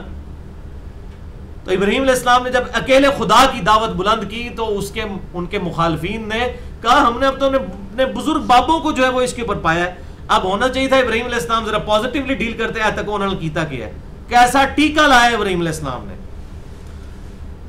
قال لقد کنتم انتم وآباؤکم فی ضلال مبین. ابراہیم علیہ السلام نے کہا کوئی شک ہی نہیں ہے تم سب کے سب، میرا باپ بھی اور پوری قوم بھی، وآباؤکم تمہارے سارے بزرگ بابے، فی ضلال مبین بہت ہی کھلی گمراہی کے اندر تھے. یہ پازیٹیو دعوت. تو اگر ہم یہ کہتے ہیں کہ آپ جب ہم سے کوئی اختلاف کرتا ہے، کوئی بریلوی، دیوبندی، اہل حدیث، شیعہ، اور ہم اس کی غلطی کتاب و سنت کے دلائل پر نکالتے ہیں اور آگے وہ ہمیں حوالہ دیتا ہے کہ جی احمد بریلوی صاحب یہ لکھ کے گئے ہیں، اور کوئی کہتا ہے جی اشرف علی تھانوی صاحب نے یہ لکھا ہے، اور کوئی کہتا ہے جی امام ابن تیمیہ نے یہ لکھا ہے، اور کوئی کہتا ہے جی ساجد نقوی صاحب یہ فرماتے ہیں، اور کوئی کہتا ہے جی ساجد میر صاحب یہ فرماتے ہیں، اور کوئی کہتا ہے حافظ سعید صاحب یہ فرماتے ہیں، اور کوئی کہتا ہے جی الیاس قادری صاحب، ڈاکٹر طاہر القادری صاحب، اور کوئی کہتا ہے جی طارق جمیل صاحب یہ فرماتے ہیں. تو ہم کیا کہیں گے ان کے مقابلے پر؟ لقد کنتم انتم وآباؤکم فی ضلال مبین. کوئی شک ہی نہیں ہے کہ تم سب کے سب، تمہارے بزرگ بابے بھی کھلی گمراہی پر تھے. اس کیس میں یعنی ہم کو کیٹاگوریکل ڈیسیژن نہیں کہہ رہے، اس کیس میں بزرگ بابوں کا حوالہ نہ دو، علمی دلائل کے ساتھ اپنی بات سامنے رکھو. اور میں نے اسی کے لیے ایک ٹرم بھی ڈیوائز کر دی ہے، سنی اور ٹنی کا فرق. ایک بکش مسلمان ہے جو کتاب و سنت کے دلائل کے اوپر چلتا ہے، جس کو آپ دلائل پیش کرتے ہیں تو وہ کہتا ہے سمعنا واطعنا، وہ ہو گیا سنی. اور ایک ہے سنا کے سنی، کوئی دلیل نہیں، وہ سنی ہو گیا، ٹن ہو گیا جنہوں کہتے ہیں اسٹیگنیشن کنڈیشن میں. اس کو میں نے نام دیا ہے نان بکش بلائنڈ مسلم ٹنی. تو بھائی سنی بڑھو، ٹنی نہ بڑھو. اب یہ یہاں پر بھی یعنی ابراہیم علیہ السلام نے کہا تھی سارے ہی ٹنی ہو، تو اسی لیے تمہارے بزرگ بھی سب کے سب کھلی گمراہی میں تھے. قالوا اجئتنا بالحق ام انت من اللاعبین. انہوں نے پوچھا کیا تم ہمارے پاس کوئی حق لے کر آئے ہو اے ابراہیم؟ اب ان کا دماغ ذرا کھلا نا جب اتنی سخت بات سنی. کوئی اتنی سخت بات ابراہیم کر رہا ہے اپنے باپ کے ساتھ بھی اور اپنے قوم کے لوگوں کے ساتھ. انہوں نے کہا اچھا یہ بتاؤ کوئی ہے اگر اچھی بات تو ہمیں بتاؤ. یہاں بھی لوگ کہتے ہیں دسو جو دسی دی مندے کوئی نہیں، ٹھیک ہے نا. یہاں بھی کہتے ہیں جناب کوئی شے ہے تو کاٹ کے دسو، جو کاٹ کے دس دینے مندے کوئی نہیں. تو یہ بڑا ماننے والے لوگ تو کوئی اور ہوتے ہیں، دیکھ کے ماننا، بات کو ایکسپٹ کر لینا بڑا مشکل کام ہے. تو انہوں نے بھی بڑے کانفیڈنس سے کہا کہ ہے کوئی حدیث بخاری مسلم تو کاٹ کے دسو سانو جناب. ام انتم من اللاعبین، کہیں آپ ہمارے ساتھ دل لگی تو نہیں کر رہے؟ یعنی ہمیں بھی لوگ کہہ رہے تھے واقعی یہ بخاری مسلم میں لکھا ہوا ہے، ہمارے بزرگوں نے تو ہمیں نہیں بتایا تھا. اور بھائی کوئی دل لگی نہیں کر رہے. ابراہیم علیہ السلام نے کہا کوئی دل لگی نہیں کر رہا ہوں. اب یہ سنو، قال بل ربکم رب السماوات والارض. وہ فرمانے لگے میں کوئی دل لگی نہیں کر رہا، بلکہ تمہارا رب تو ہے جو آسمانوں کا اور زمین کا پیدا کرنے والا رب ہے. الذی فطرہن، جس نے ان سب چیزوں کو پیدا کیا، کریشن ایکس نہیلو کی، عدم محض سے وجود بخشا اس پوری کائنات کو. وَأَنَا عَلَىٰ ذَلِكُمْ مِنَ الشَّاهِدِينَ، اور اس سچائی کے اوپر سب سے پہلے میں گواہی دیتا ہوں کہ یہ تمہارے سارے جھوٹے خدا ہیں، اصل خدا وہ ہے جس نے زمین و آسمان کو پیدا فرمایا ہے. وَتَاللَّهِ لَأَكِيدَنَّ أَصْنَامَكُمْ بَعْدَ أَن تُوَلُّوا مُدْبِرِينَ. اور ابراہیم علیہ السلام ظاہر ہے اس ٹائم جوانی جوش پہ توحید کا جذبہ دل کے اندر امڑ آیا ہوا ہے، اور وہ کہتے ہیں کہ میں ضرور بندوبست کروں گا تمہارے ان بتوں کا، بعد ان تولوا مدبرین، جب کہ تم یہاں سے پیٹ پھیر کر چلے جاؤ گے. وہ باقی جگہ آتا ہے پھر قرآن حکیم میں، وہ کسی اپنے اینول گیدرنگ میں گئے ہوئے تھے، یعنی وہ سب کے سب اکٹھے ہو کر چلے گئے. پورے وہ کوئی اینول گیدرنگ ہوتی تھی جس میں پوری قوم جو ہے وہ اپنے علاقے سے نکل کے کہیں اور پر جمع ہوتی تھی، کہیں کسی میدان میں، اور وہاں پہ وہ ان کی ایکٹیویٹیز ہوتی تھی. اور ابراہیم علیہ السلام نے اس وقت جو ہے وہ اپنا کوئی عذر پیش کر دیا کہ میں تمہارے ساتھ نہیں جا سکتا. ابراہیم علیہ السلام وہیں پر رک گئے. انہوں نے کہا اب موقع غنیمت ہے کہ ان کے ساتھ کام ڈال دیا جائے. فَجَعَلَهُمْ جُذَاذًا إِلَّا كَبِيرًا لَهُمْ. پس ابراہیم علیہ السلام نے تمام بتوں کو توڑ دیا سوائے ایک بڑے بت کے. لَعَلَّهُمْ إِلَيْهِ يَرْجِعُونَ، تاکہ وہ اس کی طرف لوٹیں اس معاملے میں. یعنی انہوں نے سارے بتوں کو توڑ کے، جو ہمیں پھر ڈیٹیل کے ساتھ ملتا ہے کہ وہ جو کلہاڑا تھا نا توڑنے والا، وہ بڑے بت کے کندھے کے اوپر رکھ دیا، اس کو سلامت رہنے دیا، ساروں کو توڑ دیا، اس کو سلامت، کیونکہ اب انہوں نے ان کے ساتھ انٹلیکچولی ان کو بات سمجھانی تھی، تو یہ ابراہیم علیہ السلام نے ایک طریقہ اختیار کیا، سارے بت توڑ دیے۔ قالوا من فعل هذا بآلهتنا انه لمن الظالمین، جب وہ واپس آئے سارے بت ٹوٹے ہوئے دیکھے، انہوں نے کہا کس نے ہمارے آلہہ ہمارے خداؤں کے ساتھ یہ حرکت کی ہے، وہ تو بڑا ہی ظالم ہے۔ حالانکہ ان کو یہ چاہیے تھا کہ وہ اپنے اوپر غور و تفکر کرتے کہ جو بت اپنی حفاظت ہماری غیر موجودگی میں نہیں کر سکے، انہوں نے ہماری کیا حفاظت کرنی ہے۔ یہاں پر بھی عجیب و غریب لوگوں نے قصے کہانیاں جناب مشہور کیے ہوتے ہیں، جی فلاں جناب بزرگ کے مزار کے اوپر جناب ادھر جناب کوئی چلا جائے تو کوئی شے ادھر چک لیتے انا ہو جاتا ہے۔ وہ ایک وہ شیشم کی ٹالی والا واقعہ بھی آپ کو پتہ ہے کچھ عرصہ پہلے آیا تھا، جی وہ ٹالی نہیں پنن دے۔ تو اس قسم کی باتیں لوگوں نے مشہور کر دی ہوئی ہیں میرے بھائی، یہ ساری کی ساری چیزیں اب میڈیا کی برکت سے قیامت تک انشاءاللہ یہ سارے جو ڈھونگ رچائے ہوئے تھے نا انہوں نے، اب یہ انشاءاللہ تعالی میڈیا کی برکت سے ننگے ہوتے چلے جائیں گے۔ اب کوئی بزرگ اس طرح کا جو یہ دعوے کرتے تھے جھوٹے، کوئی اس طرح کی چیز نہیں دکھا سکے گا انشاءاللہ۔ اس کی وجہ یہ کہ ہے ہی پہلے بھی ساری جھوٹی باتیں تھیں، ورنہ یہ اب بزرگ، اب تو ضرورت تھی بزرگوں کی، عراق کو بچاتے، شام کو بچاتے، فلسطین کو بچاتے، افغانستان کو بچاتے، پاکستان کو بچاتے۔ یہاں حالت یہ ہے کہ بزرگوں کے اپنے مزارات کے اوپر آ کے بم مار کے چلے جاتے ہیں، بزرگ تو اپنی حفاظت نہیں کر سک رہے۔ اور پھر یہاں پر اگلے دن جناب وہ مجھے میسج آیا جی تحفظ اولیاء کانفرنس ہو رہی ہے، اور جناب وہ پریس کلب کے باہر جو ہے وہ دھرنا دیا جائے گا تحفظ اولیاء کانفرنس، یعنی اولیاء کی حفاظت ہوں تسی کرنی ہے۔ پہلے تسی کہتے سو بزرگ ساڑی حفاظت کر دینے، اب اولیاء اللہ کی آپ نے حفاظت کرنی ہے، ان کے مزارات کی آپ نے حفاظت کرنی ہے۔ بزرگ جو اپنا مزار نہیں بچا سک رہے، ہم کنڈیم کرتے ہیں، اس طرح کی حرکتیں نہیں ہونی چاہیے، لیکن اس کا دوسرا پہلو بھی ہے کہ پھر میں نے ان کو کہا میرے بھائی یہ آپ جو احتجاج پریس کلب کے باہر کر رہے ہیں نا، یہ بزرگوں کی مزاروں کے باہر جا کے کریں، کہ اتنے نذرانے چڑھائے آپ کے درباروں کے اوپر، تسی اپنا مزار دی حفاظت نہیں کر سکے، اللہ لو کتنے ستے سو، مطلب ان سے احتجاج کریں نا۔ آپ پریس کلب والوں سے کیوں احتجاج کرتے ہیں، جا کے ان کے سامنے کھڑے ہو کے گورنمنٹ سے احتجاج کیوں کرتے ہیں؟ بزرگوں سے کریں جن کے بارے میں آپ کا یہ دعویٰ تھا یہ آپ کی حفاظت کرنے والے ہیں، وہ تو اپنی حفاظت نہیں کر سکے۔ سب جھوٹ مشہور کیا ہوا ہے اس طریقے سے کوئی چیز نہیں ہوتی۔ ابراہیم علیہ السلام نے بھی یہ کیا، سارے بت توڑ دیے، یعنی آج کے دربار پہ آپ سمجھے کہ آج کے حساب سے سارے دربار انہوں نے توڑ کے تو ایک بڑے دربار کے اوپر جا کے تو وہ کلہاڑا رکھ دیا، بلڈوزر جا کے ہوتے کھلا دیتا انہوں نے۔ قالوا سمعنا، اب انہوں نے کہا یہ بڑا ظالم ہے جس نے بھی ہمارے بزرگوں کے ساتھ یہ کچھ کیا ہے، جس نے مزار گرائے نے، بڑا ظالم ہے، بت جنہیں توڑے نے۔ قالوا سمعنا فتى يذكرهم يقال له ابراہیم، انہوں نے کہا ہم نے ایک نوجوان کو یہاں سنا تھا، ایک کالی داڑھی والا نوجوان، ایک نوجوان کو سنا تھا، وہ ہمارے بزرگوں کا بڑی بدتمیزی سے ذکر کرتا تھا۔ یہ دیکھنے سیم الفاظ موجود ہے، یقال له ابراہیم، اس کو ابراہیم کہا جاتا ہے۔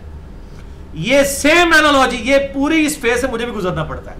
وہ کہتے ہیں جناب ایک علی منڈا بیٹھے ہیں ساڑھے بزرگوں کا بڑے برائی نہ ذکر کرتا ہے، سیم وہی اینالوجی ہے۔ آج بھی جو ابراہیمی ہوگا نا اس کو انہی فیزز کے ساتھ گزرنا پڑے گا۔ تو کہتے ہیں کہ ہم نے ایک نوجوان کو سنا تھا جسے ابراہیم کہا جاتا ہے، اس کا نام ابراہیم ہے، وہ بڑے برے انداز سے ہمارے ان بتوں کا بزرگوں کا ذکر کرتا تھا۔ قالوا فأتوا به على اعین الناس لعلهم یشهدون، تو کہنے لگے تو اسے پکڑ کر لاؤ تاکہ لوگوں کے سامنے پیش کریں اور اس کے متعلق کوئی شہادت دے سکے۔ قالوا اانت فعلت هذا بآلهتنا یا ابراہیم، تو ان ساروں نے کہا کہ اے ابراہیم کیا تو نے ہمارے بزرگوں کے ساتھ، ان بتوں کے ساتھ، ان جھوٹے خداؤں آلہہ کے ساتھ تو نے یہ حرکت کی ہے، یہ سارے بت تو نے توڑ دیے۔ اب ابراہیم علیہ السلام نے توریہ کیا۔ توریہ کو آپ سمجھ رہے ہیں، توریہ یہ ہے کہ آپ بات سچی کر رہے ہوں لیکن سننے والے کو کچھ اور سمجھ آئے اور آپ کچھ اور کر رہے ہوں۔ اب ابراہیم علیہ السلام نے ان کو یہ کہا کہ یہ ان کے بڑے نے کیا ہوگا، یعنی جس بڑے بت کے کندھے پر کلاڑا تھا نا اس کی طرف توریہ کیا، کہ ان کو یہ لگا کہ یہ ہمیں یہ کہہ رہا ہے کہ ہمارے بڑے بت نے باقی بت توڑ دیے ہیں، ان کو بھی پتا اس نے کہاں سے توڑنے ہیں، اور دل میں یہ نیت کی کہ وہ بڑے سے مراد اپنے آپ کو لے رہے تھے، یعنی کسی ایسے نے ان کو توڑا ہے جو ان سے طاقت میں بڑا ہے، یعنی میں۔ تو یہ ایک جملہ مبہم تھا، اس کو توریہ کہا جاتا ہے۔ یہ مشکل اور پریشانی میں فتنوں سے بچنے کے لیے اس طرح کا توریہ استعمال کیا جا سکتا ہے. یہ جھوٹ کے زمرے میں نہیں آتا جب دونوں طرف اس کا معنی نکلتا ہو. ویسے ہی مولوی تو بہت زیادہ توریہ کرتے رہتے ہیں اور ان کی یہ یعنی سرشت میں توریہ شامل ہے, اور وہ اس طرح کے توریہ جو ہیں وہ کبھی تقیہ کے نام پر کر لیتے ہیں, کبھی توریہ کے نام کے اوپر. یہ عادتاً یہ کام نہیں کرنا چاہیے. جس طرح وہ فیصل آباد میں ایک بریلوی عالم دین تھے, وہ بالکل پھر پرٹیکولر ان کا نام نہیں میں لیتا, بہرحال وہ جن لوگوں سے انہوں نے ملنا نہیں ہوتا تھا نا, تو انہوں نے اپنے کمرے کا نام لاہور رکھا ہوا تھا. تو جب کوئی فون آیا تو وہ کہتے تھے اپنے اسسٹنٹ کو انہوں کو لاہور گئے نے. تو اب وہ فیصلہ مطلب اس وقت یعنی لینڈ لائن, اب تو خیر مولوی صاحب واش روم میں بھی ہوں وہاں پہ بھی موبائل فون بول پڑے گا. اب تو مسئلہ موبائل فون کا ہی, میں کچھ پرانی بات کر رہا ہوں. اب کوئی نئے طور انہوں نے نکال لیے ہوں گے. تو بہرحال انہوں نے اپنے کمرے کا نام لاہور رکھا ہوا تھا تاکہ جھوٹ سے بھی بچنا پڑے. اس طرح یہ باقاعدہ توریے خود کرتے ہیں علماء, اور ان کی زیادہ تر زندگی اسی سے ہی بلٹ اپ ہوئی ہوتی ہے, اور دلائل ان کے پاس یہ ہوتے ہیں. توریہ بالکل ایز اے لاسٹ ریزارٹ, کبھی زندگی موت کی کشمکش بن جائے یا بہت بڑا کوئی ایشو بن جائے فتنے کا, اس وقت توریہ کیا جا سکتا ہے. یہ جھوٹ کے زمرے میں نہیں آتا. لہٰذا اس حوالے سے میں نے ایک پورا لیکچر بھی ریکارڈ کروا دیا ہے, مسئلہ نمبر 88A اور 88B, عصمت انبیاء کے عقیدے پہ شبہات کا تحقیقی جائزہ. اس میں بخاری اور مسلم کے کانٹیکسٹ میں ایک حدیث ہے کہ ابراہیم علیہ السلام نے زندگی میں 3 دفعہ توریہ کیا. ان میں سے ایک موقع یہ تھا, باقی میں نے 2 مواقع بتائے. اس حدیث پر بعض لوگوں نے اعتراض کیا, خصوصاً مولانا مودودی رحمہ اللہ نے انبیاء کرام علیہ السلام سے اپنی عقیدت کے اظہار میں غلو کرتے ہوئے انہوں نے کہا کہ نہیں نہیں, یہ روایتوں سے انبیاء کی توہین اور تنقیص ہوتی ہے, لہٰذا ان روایتوں کو ماننے پہ ہم مجبور نہیں ہیں, ہمیں نبیوں کی عصمت کے کانٹیکسٹ میں ان روایتوں کو مردود قرار دے دینا چاہیے. بہرحال میری اپروچ یہ ہے کہ ان روایتوں کا اگر انٹلیکچوئل جواب دیا جا سکتا ہے تو ہم دیں, ان روایتوں کو ایکسیپٹ کریں, اور ان کا اگر جواب دیا جا سکتا ہے. اس طرح کی تو کئی چیزیں قرآن کے اندر موجود ہیں جن کی ہم تعویل کرتے ہیں اور ان باتوں کا جواب دیتے ہیں علمی دلائل کے ذریعے. میں اکثر اوقات ایسی چیزیں اپنی تفسیر کلاس میں پوائنٹ آؤٹ کرتا رہتا ہوں کہ اگر یہی بات حدیث میں آئی ہوتی تو لوگ کہتے جناب یہ تو جناب عقل کے اوپر نہیں ٹھہرتی, یہ تو قرآن کے خلاف ہے. قرآن حکیم میں کئی ایک ایسے واقعات ہیں جن کا میں نے ذکر کبھی کیا ہے. کل کو کوئی کہ جی اب یہ جو 2 کووں کی لڑائی ہوئی, ایک کوے نے دوسرے کو مار دیا جو سورۃ المائدہ میں آتا ہے, پھر اس نے اس کی لاش کھودی اور اپنے بھائی کو دفنا دیا قابیل اور حابیل کے واقعے کے کانٹیکسٹ میں, تو ہم نے تو کبھی نہیں دیکھا کوے قبر کھود کے دفناتے ہیں دوسرے کوے کو. تو ہم اس کی تعویل کرتے ہیں کہ یار یہ ایک پرٹیکولر واقعہ ہوا تھا, اللہ تعالیٰ نے ایک سکھانے کے لیے معاملہ کیا, ہم اس کی کتنی جسٹیفیکیشن دیتے ہیں. اس طریقے سے سب سے بڑا واقعہ تو حضرت موسیٰ علیہ السلام اور خضر علیہ السلام کا واقعہ سورۃ الکہف میں ہے, اس کی کتنی تعویلات بیان کرنی پڑتی ہیں اس کو اسٹیبلش کر. اور ایک منکرین حدیث میں سے ایک شخص تھا, میں نے اس سے کہا کہ مجھے ایمانداری سے بتاؤ کہ اگر یہ واقعہ بخاری میں ہوتا حضرت موسیٰ علیہ السلام اور حضرت خضر علیہ السلام کا واقعہ, تم مانتے؟ وہ کہتا میں کبھی بھی ماننے کے لیے تیار نہیں, عقل میں پورا ہی نہیں آتا. تو چونکہ قرآن میں آ گئے تو ماننا پڑتا ہے. تو میں یہ کہتا ہوں اسی طریقے سے اگر قرآن میں صحیح الاسناد احادیث کے اندر کوئی چیز آتی ہے, الا یہ کہ بہت بڑا بلنڈر نہ ہو جائے جس میں تنقیص رسالت والا معاملہ نہ ہو جائے اور اس کی کوئی تعویل ممکن نہ ہو, پھر الگ بات ہے. اور اس حوالے سے بھی اگر کوئی اختلاف رائے رکھتا ہے, ہم اس کی نیت پہ شک نہیں کرتے, لیکن اصلاح کا دروازہ کھلا ہے, اختلاف رائے تو ہم کریں گے. تو مسئلہ نمبر 88A اور 88B, عصمت انبیاء کے عقیدے پہ شبہات کا تحقیقی جائزہ. اس میں ابراہیم علیہ السلام کے جو 3 توریہ یا 3 ان کو آپ کہہ لیں کہ ایک انداز کے جھوٹ جو توریہ کی فارم میں تھے, جو قابل گرفت نہیں ہے, اس کانٹیکسٹ میں نے بڑی ڈیٹیل کے ساتھ ان کو ایڈریس کر دیا ہے, یہاں پر محل نہیں ہے. تو یہاں پہ ابراہیم علیہ السلام نے کہا قال بل فعلہ کبیرہم, بلکہ ان کے بڑے نے کیا ہوگا. وہ یہ سمجھے کہ ابراہیم ہمیں کہہ رہے ہیں کہ بڑے بت نے کیا ہوگا, اور ابراہیم علیہ السلام کہہ رہے تھے یعنی میں ان کا بڑا, ان سے زیادہ طاقتور جس نے ان کے ساتھ کام ڈال دیا ہے. کبیرہم ھذا فاسألوہم ان کانوا ینطقون, تو یہ وہ سامنے موجود ہے, اگر یہ بولتے ہیں تو ان سے پوچھ لو. یعنی جو بت ٹوٹ گئے ہیں ان سے بھی پوچھو کہ تو ہم کنے مارے ہے حضرت صاحب, تو جڑا بڑے حضرت صاحب نے انہوں پوچھو کہ تسی تے نہیں نہ کام پایا, پوچھو. قال فرجعوا الى انفسهم, تو لاجواب ہو کر اپنے دلوں میں غور کرنا شروع کر دیا. اب ان کو پتا تھا کیا جواب دیں اس کا. فقالوا انکم انتم الظالمون, انہوں نے کہا نہیں ظالم تو ہی ہے ابراہیم, تو ہی کام پایا ہے.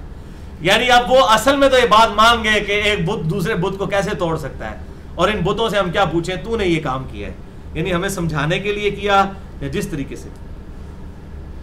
ثم نکسوا علی رؤوسہم، پھر وہ اوندے ہو گئے اپنی گمراہی میں، بجائے یہ کہ وہ سبق حاصل کرتے پھر وہ اپنے سروں کو انہوں نے جھکا لیا. لقد علمت ما هؤلاء ينطقون، اور پھر کہنے لگے، یعنی دل ہی دل کے اندر وہ کہنے لگے یا انہوں نے زبان سے کہہ دیا کہ تجھے تو معلوم ہے خوب کہ یہ باتیں تو نہیں کرتے ہیں بت، بزرگ بول تو نہیں سکتے نا، تم تو پتہ ہے نا.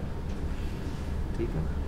تو ہم اسی لیے کہتے ہیں جناب کہ ہمیں لے جائیں. آپ کہتے ہیں نا ہمارے بزرگ کشف القبور قبر سے باہر نکل آتے ہیں، تو ہم آپ میڈیا لے کے چلتے ہیں ذرا دسو کہڑے بزرگ کو باہر کٹ کے دسو ساڑھے سامنے. پھر میڈیا کے سامنے ان لوگوں نے بھی کہنا ہے تو ہم پتہ ہے جناب ان تنی کو نکل سکتا نا جڑا مر جائے ایک بار. زندہ آدمی اپنے کپڑے اتارنے دیتا ہے، تو جب بزرگ فوت ہو جاتے ہیں تو ان کے کپڑے کیوں اتارتے ہیں آپ؟ نالا بھی کھول دیو، قمیض بھی لان دیو، کفن دین دیو. زندہ آدمی تو اپنی ناڑا نہیں کھوڑن دیتا. خدا کے لیے ڈر جائیں اللہ سے. وہ زندگی آخرت کی زندگی ہے، دنیا سے ان کا کوچ ہو چکا ہے. اب جو مر چکا، اسی سورۃ الانبیاء کی 95 نمبر آیت میں آئے گا، جب ہم کسی بستی کو ہلاک کر دیں تو حرام ہے اس کے لیے کہ وہ دنیا میں واپس آ جائے. کبھی ایسا نہیں ہو سکتا، نیور. اچھا، اب انہوں نے یہ بات کرتے ہوئے کہا تم خوب جانتے ہو یہ بول تو نہیں سکتے. قال افتعبدون من دون اللہ ما لا ينفعکم شیئا ولا یضرکم. یہ اب یونیورسل ٹروتھ انہوں نے بول دیا جس کے لیے انہوں نے یہ پورے کی پوری پلاننگ کی تھی. کہا اے نادانو تم عبادت کرتے ہو اللہ کو چھوڑ کر ان ہستیوں کی جو نہ تمہیں نفع دے سکتے ہیں نہ نقصان، یعنی جو اپنے نفع نقصان کے مالک نہیں، تمہیں کہاں سے نفع نقصان انہیں دینا ہے. اف لکم ولما تعبدون من دون اللہ. اے دوسرا فتویٰ آیا جے، اے ابراہیمی اپروچ ہے جی، پازیٹیو انداز میں کریں. اے پازیٹیو انداز ہے.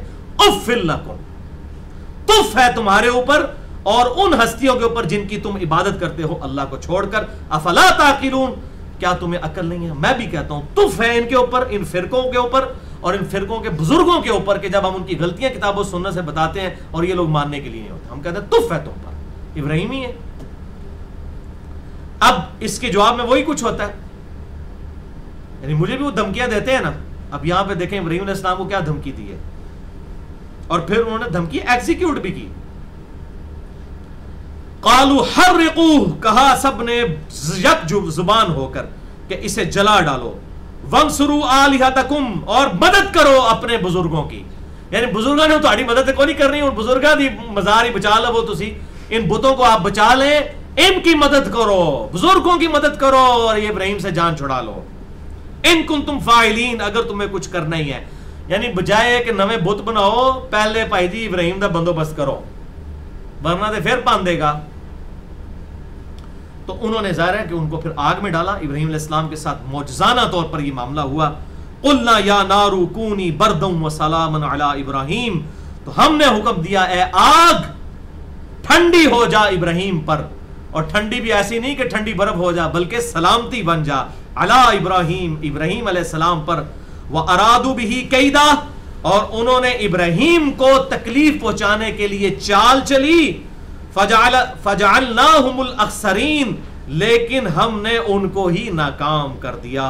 ونجیناہ ولوطا الی الارض التي بارکنا فیہا للعالمین، اور ہم نے ابراہیم علیہ السلام کو بھی نجات دی اور ان کے بھتیجے لوط علیہ السلام. یہاں سے اندازہ ہو گیا آپ کو ایک لوط ہی ان پر ایمان لے کر آئے تھے یا ان کی بیوی بچے.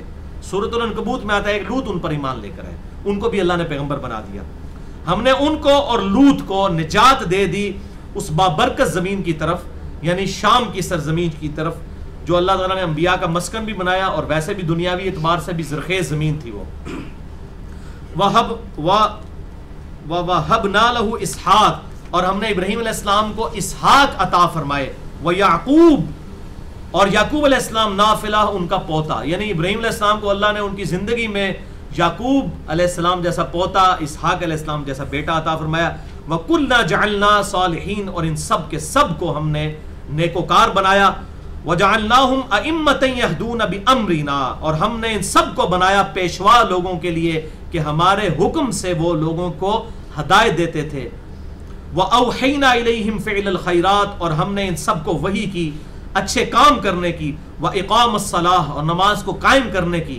یعنی یہ بزرگ تھے تو وہ خالی نام کے بزرگ نہیں تھے، یہ انبیاء واقعی وہ اللہ تعالیٰ کے ریپریزنٹیٹو تھے، نیک اعمال کرنے والے، نماز کو قائم کرنے والے، وَإِيتَاءَ الزَّكَاةِ اور زکوٰۃ ادا کرنے والے، وَكَانُوا لَنَا عَابِدِينَ اور وہ ہماری ہی عبادت کیا کرتے تھے. یہ ان کی سب سے بڑی خوبی تھی. وَلُوطًا آتَيْنَاهُ حُكْمًا وَعِلْمًا اور لوط علیہ السلام کو ہم نے حکومت بھی عطا فرمائی اور علم بھی. وَنَجَّيْنَاهُ مِنَ الْقَرْيَةِ الَّتِي كَانَتْ تَعْمَلُ الْخَبَائِثَ اور ہم نے ان کو اس بستی سے، سمود اور عمورہ کی بستیوں سے نجات دی جو بڑے خبیث کام کیا کرتے تھے، گندے کام، یعنی ہومو سیکچولیٹی ان کے اندر پائی جاتی تھی، لواطت کا عمل جس کو کہا جاتا ہے. اور اس میں لواطت کی چونکہ اب ٹرم ڈیوائز ہو چکی ہے، بعض لوگ کہتے ہیں یہ بڑی گستاخی ہے، آپ لواطت بول دیتے ہیں. یہ لوط علیہ السلام کا نام آتا ہے، لوط علیہ السلام کا نام نہیں ہے، قوم لوط کا ذکر ہے، قوم لوط کا. تو اس حوالے سے الگ سے میری گفتگو بھی ہے، مسئلہ نمبر 81 کے نام سے اہل سنت پاک .com پر لوط علیہ السلام کی قوم کے جو برا فعل ہے اور اس میں کتاب و سنت کے اندر کیا دلائل موجود ہیں اس کو کنڈیم کرنے کے، اس حوالے سے.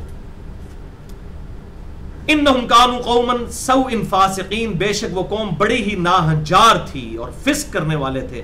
وادخلناہ فی رحمتنا اور ہم نے لوط علیہ السلام کو اور ان کی 2 بیٹیاں جو ایمان لے آئیں ان کو اپنی رحمت میں داخل کیا.